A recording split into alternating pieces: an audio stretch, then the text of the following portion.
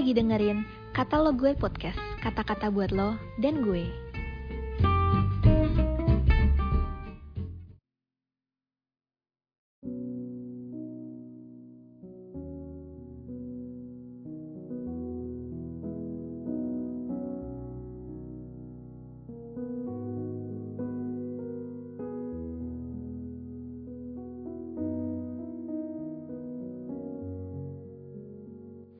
Shalom Sobat Muda, kembali lagi pada renungan kita hari ini, Minggu 19 November 2023, yang berjudul Mengalirkan Kehidupan Kristus.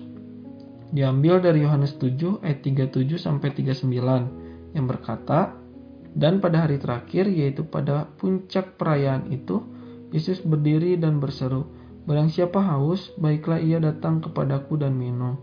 Barang siapa percaya kepadaku, seperti yang dikatakan oleh kitab suci, dari dalam hatinya akan mengalir aliran-aliran air hidup.' Yang dimaksudkannya ialah roh yang akan diterima oleh mereka yang percaya kepadanya. Sebab roh itu belum datang karena Yesus belum dimuliakan." Sobat muda, ketika Tuhan Yesus mengatakan bahwa dari hati orang percaya akan mengalir aliran air hidup, Tuhan Yesus kemungkinan sedang mengutip Yesaya 47 ayat 1-12. Bagi para pendengar berlatar belakang orang Farisi, tentu mereka pernah mendengar nubuatan ini. Yesaya 47 ayat 8 berkata, "Kemudian ia membawa aku kembali ke pintu bait suci, dan sungguh ada air keluar dari bawah ambang pintu bait suci itu, dan mengalir menuju ke timur.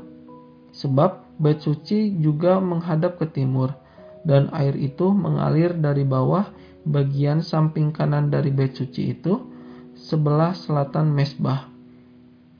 Air yang mengalir dari bait suci ini pada akhirnya menjadi sungai yang besar dan memberikan kehidupan. Yesaya 47 ayat 9 berkata, "Sehingga kemana saja sungai itu mengalir, segala makhluk hidup yang berkeriapan di sana akan hidup. Ikan-ikan akan menjadi sangat banyak, sebab kemana saja air itu sampai, air laut di situ menjadi tawar, dan kemana saja sungai itu mengalir, semuanya di sana hidup." Jadi, Tuhan Yesus sedang menjelaskan nubuatan dalam kitab Yesaya itu akan terjadi saat orang percaya kepadanya. Sobat muda, kita adalah bait Allah. Setelah percaya kepada Tuhan Yesus, kita menerima Roh Kudus di dalam hati kita dan menjadi mata air kehidupan yang terus-menerus memancar. Seperti yang dicatat dalam Yesaya 47 ayat 9 berkata, "Dari bait Allah mengalir air dan menjadi sungai besar. Kemana saja sungai itu mengalir, di sana ada kehidupan."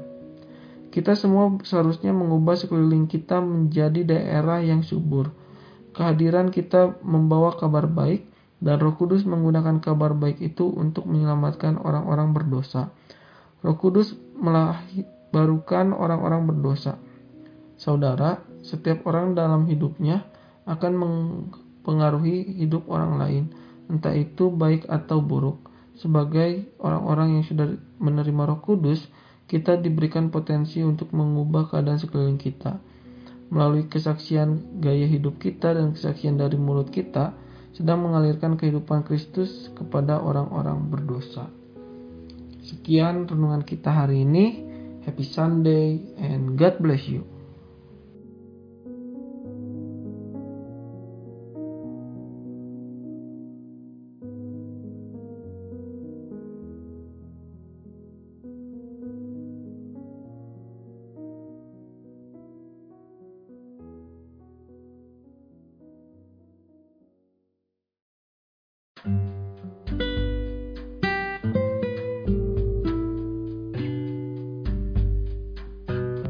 Makasih udah dengerin podcast ini. Jangan lupa follow dan juga share ke teman lainnya.